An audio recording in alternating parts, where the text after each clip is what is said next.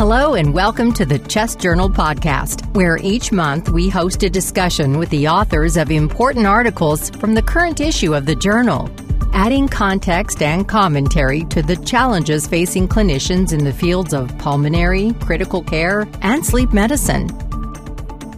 To introduce today's topic, here's your host, Dr. Dominique Pepper. On behalf of Chest, I'd like to welcome you to this month's Chest podcast. My name is Dominique Pepper, and I'm the editor of the Chest podcast section. I'd like to thank you all for joining us today for what will be a really interesting conversation. Today we're fortunate to have Dr. Hassan as our guest, and he's the lead author of the Chest article entitled Preparing for the COVID-19 Pandemic, Our Experience in New York. So, Dr. Hassan, could you please introduce yourself? Hey, good morning, everybody. My name is Zubair Hassan. I'm a pulmonary critical care physician over at Long Island Jewish Medical Center in Northwell Health. We're a 23 hospital system in New York City and the surrounding suburbs, and I work at one of the quaternary care centers there at LIJ. And we've been dealing with this COVID-19 pandemic since beginning of March, and the cases have surged tremendously, and we felt like it was pretty important to talk about our early experience and how we prepared as a hospital and health system so that hospitals throughout the country and the world really could understand what may come to them. Great. It's an absolute pleasure to have you on the podcast with us, Dr. Hassan. So maybe you could dive into why did you want to share your New York experience, and what preparations did you make? So why we wanted to share our experience, we were hearing about these cases in China and then first in Italy after that, and knew that it was heading this way. And as a system, we knew we had to prepare early on for what may come or what may not come. We felt that as soon as the cases started rolling in, that there was this was going to be something different from anything we've ever experienced before, and that some places may not realize what is about to come. Speaking to some of our colleagues who lived through the HIV epidemic in the 80s, they said this reminded them of that and then some. And we felt like people across the country really needed to know what are the steps that we took to prepare for it, and what our experiences were so that they could learn from it. Because even though we prepared starting in February as a health system for how to deploy resources and staff and what to do with surge capacity, we were still learning things as the epidemic was going on here. And that was important to disseminate to other people so that they could, do just as well as we did and hopefully even better. Yeah, that sounds. A lot of people were terrified and fearful when they heard about what was happening out in China as it came closer to our shores. So maybe you could tell us which people you involved and what specific preparations you made. Right. So there was a executive command center that was made at a high level in February that met sort of like a disaster preparedness team that consisted of different divisions, all the key stakeholders. So not only all the different doctors, pulmonary critical care, infectious disease, respiratory therapy, but also operational staff, people that were in charge of procurement, and then other departments that typically would not be involved in critical care, but whose services would be affected by the pandemic, and figuring out how best to deploy those people to help the frontline staff in ICUs and on the floors. So there was also procurement, like I said, that was helping us figure out what products that we needed, ventilators, but also things like central lines, for example, or central line dressing kits, things that we didn't even know that we would need because it's an afterthought in most situations. So that committee met very early on and sort of mapped out, where would patients go, where do we think the most patients will be, what do we do with the patients that overwhelm one hospital? How do we get them to other places? What is our surge capacity at each hospital? What are the different supplies that we'll need? These conversations started happening way before we got our first patient. That way, when we did get that patient and if the numbers increased, we knew what we would do next. So what challenges did you encounter during this preparation process? Did you have a roadmap beforehand, or did you just kind of wing it and then as time went by adapt to situations? I think it was a little bit of both. So we had a roadmap for each hospital in our system, what they would be able to do in terms of surge capacity for both their med-surg floors, but also their ICUs and emergency departments as well, of course. We knew that once we exceeded this capacity, what unit would open up next, and where would those patients go? What is our nursing staff plan for that? What is our physical therapy plan, respiratory plan, a physician plan, obviously? But we also had to be a little bit flexible because as the pandemic was going on, we sort of figured out which hospitals in our system were getting more patients than others. Queens, for example, was the epicenter of the epicenter, so hospitals there received a lot more patients than some of our hospitals further out east. So figuring out as the pandemic went on, how can we decant some of these hospitals so that they can take new cases that are going to be coming in through the emergency department and redeploying staff as needed. So, preparing beforehand is important, but it's also very important to be flexible during the whole pandemic so okay, well, this may not work, or this is not what our plan was initially, but we need to be able to adapt for what we're actually seeing. So if you get into the actual specifics as to which challenges you met, so in the process getting ready for this, what roadblocks did you encounter? So I'm a physician in Washington State, and maybe I didn't have the surge like you did. What specific things surprised you that you said, I didn't think about that, maybe I should have prepared for that, or maybe I did think about it, but I didn't expect it to be such a big roadblock, and I should have prepared better for it. Maybe you could share those experiences with us? Yeah, I think the biggest thing was knowing where our next unit was going to open up. Once these patients got admitted, a lot of them were on the floor, and obviously once they're intubated in the ER, very easy to know they have to go to an ICU. But at the height of the pandemic, which I think we're just maybe getting past of now in New York City, there were patients on the floor that were having rapid responses, those emergencies, maybe every half an hour or so. And so there were patients that needed an ICU bed, sometimes 3, 4, 5 in the span of a few hours, which is not typical for us pre-pandemic. So knowing where having multiple ICU beds open in one hospital, for example, at the same time, and knowing that you're going to be getting a lot of patients at once, that was probably the biggest thing that we realized that we need to be better on as the pandemic went on. And we quickly realized that we need to be able to have a way to distribute these patients evenly so that the receiving teams are not overwhelmed either. That was one thing. And the other one was physician and staff redeployment. So as new units opened up, we had to be prepared. How do we staff those units going forward? So, today we know that there's an ICU attending, and there's maybe a fellow and a resident and a mid-level provider as well.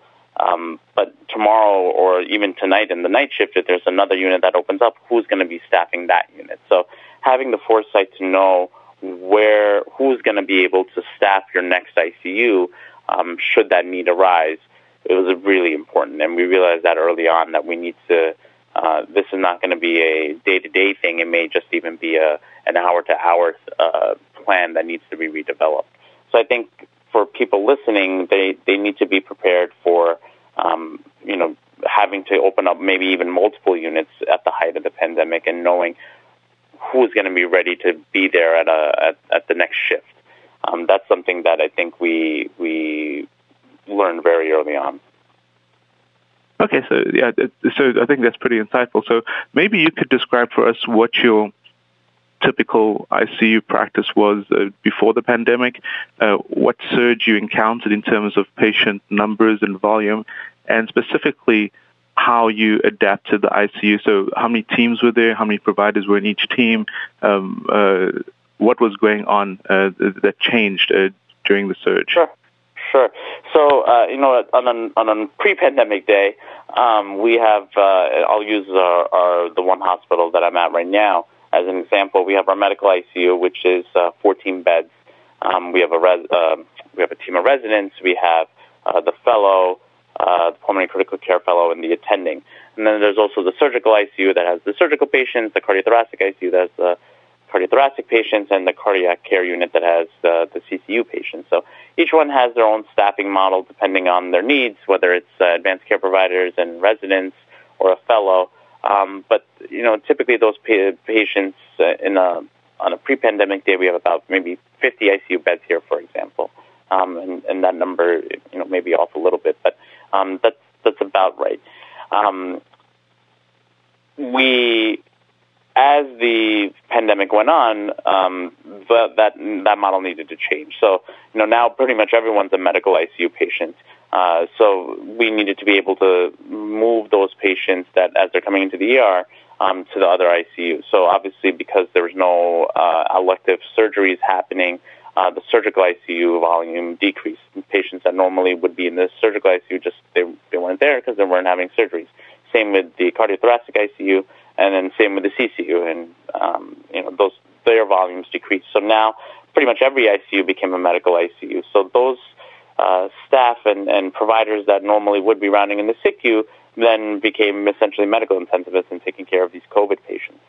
So our model changed such that we started having patients going there and having those teams figure out, okay, well, if I'm staffing the surgical ICU, I need to figure out how I'm going to have providers here 24/7, which may not have been always the case beforehand. And then the other part of it became we had to open up units that were not intensive care units beforehand. Because surgical volume decreased so much, there were no patients in the PACU or in our ambulatory surge unit. So those became ICUs as well. Those added at least 20 or 30 beds for each one, so that's about 50 beds that opened up right there. And so we also had to figure out who was going to be staffing those units and figure out where that staff was going to come from. As a pulmonary critical care division, we were already deployed, but we needed to ask other divisions and departments to help out as well. So that's where our surgical colleagues really came in and helped us out because they had people that were free and were able to help out in terms of advanced care providers and attendings and some fellows as well.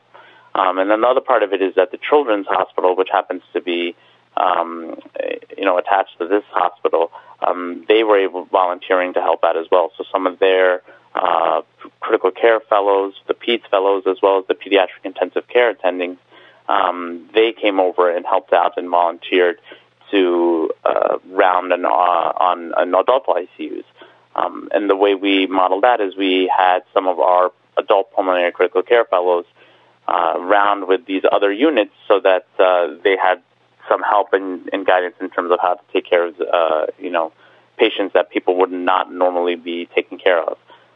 So what we did as a pulmonary critical care division is we took our fellows and faculty and sort of helped, divided them up a little bit so that they were rounding in all these units and helping out in whatever way people needed to and answering questions about, ventilators settings that they normally would not be dealing with on a pre-pandemic day or medical management of complex ARDS patients. So that's really important for people to understand that you're going to be, if the pandemic really takes hold the way it did in New York for you, you're going to need to count on other divisions and departments to help out.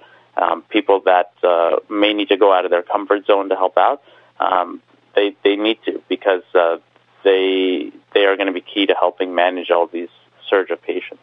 I would start looking into that now and seeing who can volunteer, who can really be there to help staff these units because it's what we found is that it's overwhelming for just people to take care of the medical intensivists to take care of on their own. Other divisions and departments really stepped up for us, and I think that's important for other people to plan for now as well. And that's really important, getting the help of people who can fulfill roles. And then how did you deal with this provider fatigue, ensuring that they well rested so that they could go into the situation and not expose themselves to contamination? And then how did you deal with the providers who became sick? Because that would create a shortage of physicians or nurses or RTs. Yeah, so each specialty really had their own plan for for how to deal with providers that became sick, and as we learned more about the disease, that sort of changed as well. We had a lot of volunteers, luckily, a lot of people that were coming in from around our health system that said, "Hey, listen, I don't normally do this on a pre-pandemic day, but if someone can kind of be around for me to pick their brain, I'm more than willing to help out." So we had a lot of outpatient doctors that, obviously, their volume dropped. They came into the hospital and helped out as hospitalists on the inpatient side. Some of our hospitalists stepped up and offered to round on some of these critically ill patients, and we helped by having a fellow with them. A lot of intensivists from other divisions, surgical, for example, and pediatric, came over and helped fill in the gaps. If a provider or became sick, the best way to deal with it would be to have a pool. It's really all hands on deck. I think everyone realized that very early on. We did have that happen a few times where people got sick and unexpectedly, had to self-quarantine, and we just sent out a message to, "Hey, so-and-so is not doing well today. They need the time off. Who can work this shift?" So everyone just needs to be very flexible. I think this idea that, well, this is supposed to be my day off or my week off, that sort of got thrown out the window. Our prior schedule is really not applicable anymore. And everyone understands that they can be asked to do something at a moment's notice, and that's just because that's the need that we have. In terms of provider fatigue, the way we've modeled our schedule, and again, every unit that's staffing their own units has a different model, but for us, we have a schedule where we're 5 to 7 days on at a time, and then we have about a week off in between before we're doing another stint. That's sort of our way of managing the fatigue and making sure that we're not burnt out, because that's going to happen. I mean, this is very taxing physically, but also very emotionally taxing in terms of what we're seeing, and the illnesses that we have is just nothing that we've seen before. And so it's important to build in those off days, and luckily in our division, our hospital, people understand that, and we're trying to make sure that someone that just looks like they're tired, we're volunteering to even just give them the one day off in between, so that they can continue doing what they need to do. So I don't think there's a good answer for how to mitigate that, other than you just come together as a division, a department, a system, and realize that this is not normal times that we're in, and everyone just needs to help each other out. Yeah, I think it's really essential. These aren't normal times, and people need to pull together. So one of the critical issues that emerged, and it was on the news, is the shortage of PPE, and that's pretty important. And I think we've all come to the very important conclusion that it's not just the providers, but it's also the cleaners, it's the nursing staff, it's the RTs, it's everyone that's interacting with these patients. We want to make sure that they're well protected, because we don't want them to get sick and have to go home. So how did you address that and make sure that you had adequate supplies so that you could protect all your staff? Yeah, luckily, again, this goes back to the planning that happened starting in end of January, February, beginning of February.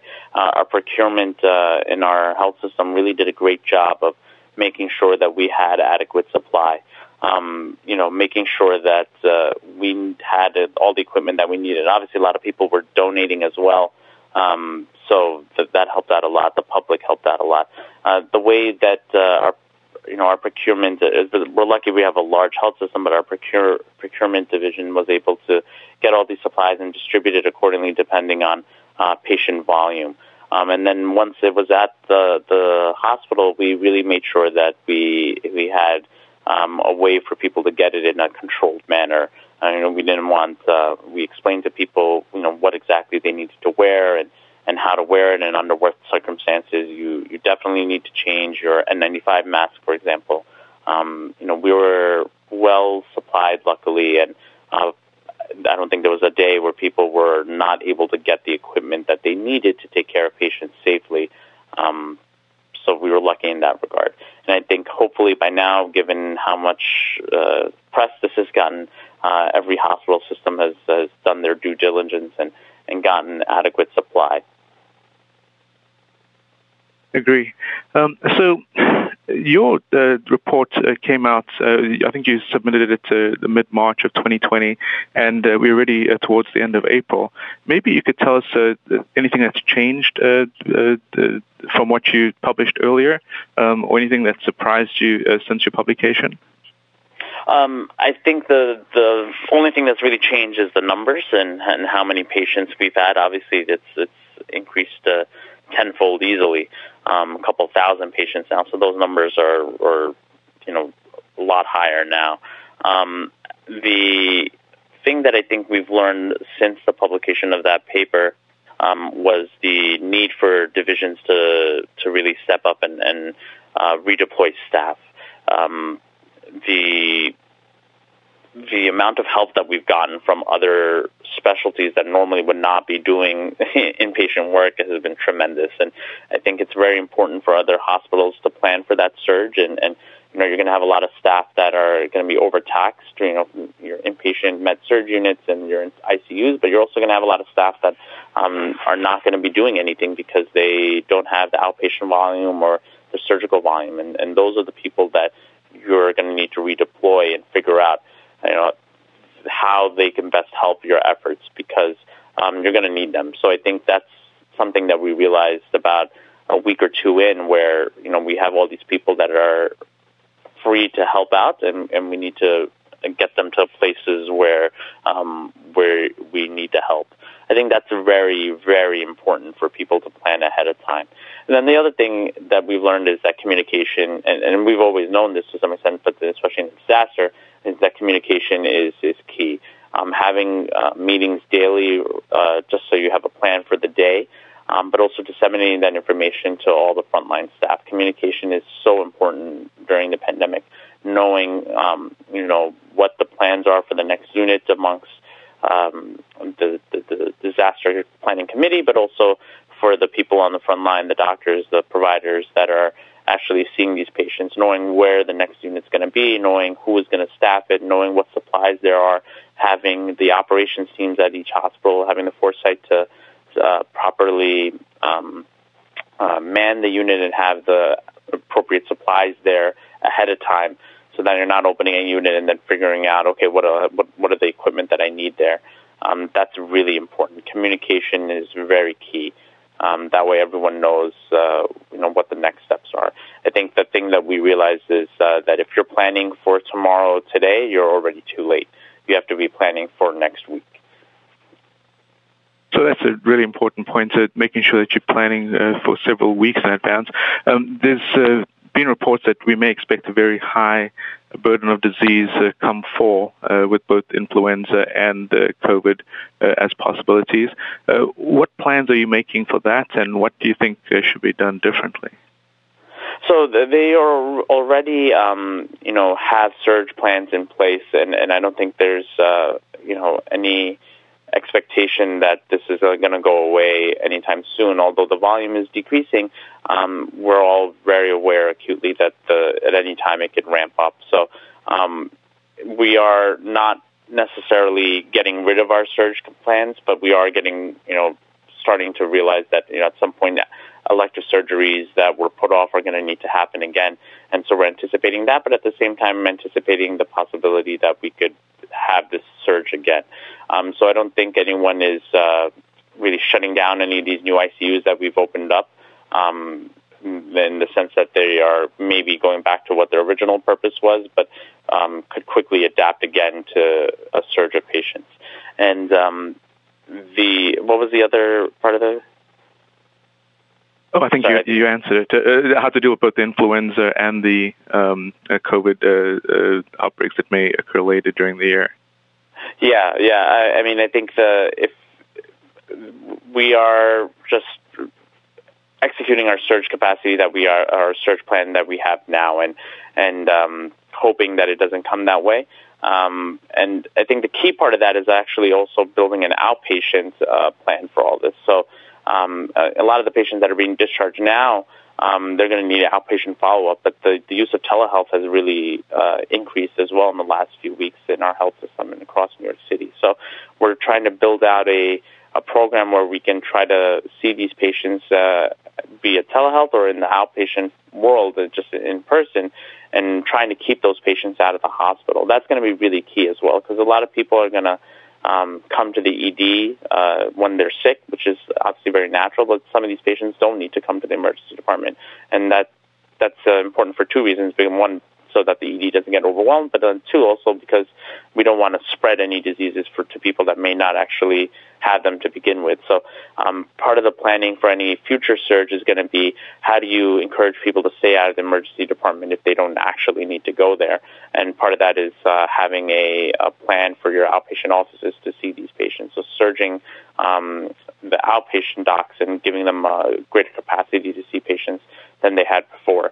Telehealth is going to be huge for that, because people may not want to come into the office and just wait around a waiting room full of sick people. So I think that's going to be really key to mitigating any future surges, but also helping you manage all these patients that came into the hospital now and are just starting to get discharged and needing outpatient follow-up. Gotcha. And I agree, telehealth has been a huge revelation over the last month. So one of the questions that that we've been trying to address is, we obviously limiting elective surgeries, but there's kind of this gray line of patients that require urgent, approaching emergent surgeries, where if we delay a procedure, we may end up delaying the diagnosis of a cancer and delaying treatment for what would otherwise be a treatable condition. And if we delay for 2 months or 3 months, they could end up having an incurable condition. How are you all dealing with that question? Yeah. So there was always a mechanism, even though elective surgeries were canceled, there was always a mechanism to appeal that by the individual surgeon to his or her direct report and saying that, hey, I think this patient really does need this procedure. So there was always a way to do that if the doctor felt that it was important for a procedure to happen. So I think that's important for people to realize, that even though the elective surgeries were sort of all canceled, if you really felt that something was that important, then there was a way to get that done on a case-by-case basis. As the surgeries are starting to open up again, there's obviously a backlog of cases. So what our system has done is they are creating a priority system, essentially. So triaging these cases and deciding which ones will need to happen sooner rather than later, now that we're starting to think about and hopefully soon this week start having some of these elective surgeries done again. Because they are, as you said, they're no longer elective. Some of them are starting to become semi-urgent or urgent. So having a plan for how to appeals, which surgeries need to happen despite there being a pandemic, and then also when surgeries open up again, having the foresight to triage all the surgeries that have been put off in terms of which ones should we start doing first, and then knowing how to mitigate the risk for infection. So I know that there's a plan to test these patients that are coming in or coming back for surgeries now before they get into the hospital or the outpatient surgical center, to test them for COVID-19 so that we know how to isolate going forward. So that plan also needs to be in place. That should be part of everyone's opening up plan again, as it may be. I agree. And then I wanted to turn our attention to evidence-based medicine. There's been a wealth of reports coming out, a lot of them anecdotal, and we're still waiting for some really good randomized trials of interventions in COVID. How did you address this issue in terms of, making sure that your providers are providing excellent care, but that you're not swaying practice to the latest report that's out that doesn't have any merit or still needs to be proven? Right. So, that's a very tough question, because you want to do right by your patients and you want to make sure you're offering treatments that can help, obviously, but we're all learning about COVID-19 day to day. So I think the way to best do that is to have daily meetings amongst key staff, key specialties, about what they're seeing on the ground in terms of symptoms and lab values and clinical findings, so that your staff on the ground can actually treat these patients. So, like I said, that this committee that meets every day on a high level, they get information from their respective divisions, whether it's pulmonary critical care or surgery or infectious disease, rheumatology, all that. They're meeting daily and discussing what the latest findings on the ground are, and trying to figure out, what should we try, what's safe, what's not safe, what should be done in only a clinical trial setting, what should be done, because it seems safe to do based on the data that we have now, and disseminating that information back down to front line. So I think it just goes back to communication. What we're seeing, for example, is patients may develop clots, or there may be a lot of inflammation. So, how best to treat that? Should we anticoagulate these patients? Should we give them anti-inflammatories? Who should we be giving it to? Should we be doing it as part of a trial? That information, what we're seeing on the ground gets fed up the chain to our higher ups, and they're discussing amongst themselves that this is safe, this is not safe. We should not be doing this. We should be doing this. That committee needs to have a good representation from all the different providers, so that everyone is sharing all the information on what they're seeing on the ground, and then communicating that back down to everyone. I think there needs to be a very clear communication as to this is what our treatment algorithm is, so that everyone is sort of on the same page, and you don't have one system that's doing, or one hospital that's doing one thing and one hospital that's doing another. So early on, there should be some sort of treatment algorithm that, your committee makes, and then that needs to be disseminated very widely to everyone, so that everyone knows that this is the latest thing that we're doing, so that no one is doing something that is potentially dangerous, or not helpful. I think that's been a good way for us to make sure that we're taking care of these patients, but also doing it very safely. Agree, and I think you've used the word communicate a lot, and I think it's key. So, Dr. Hassan, as we approach the end of this podcast, I just want to give you the opportunity to maybe leave our listeners with some key words or some advice that you would give them about preparing for this pandemic if they haven't experienced it yet, or if they experience it later in the fall. I think you've stressed the importance of communication, and we definitely want to thank everyone that's been to New York to help you out there. Yes, I think there's definitely thank you to everyone that's come from across the country, really, to help us out.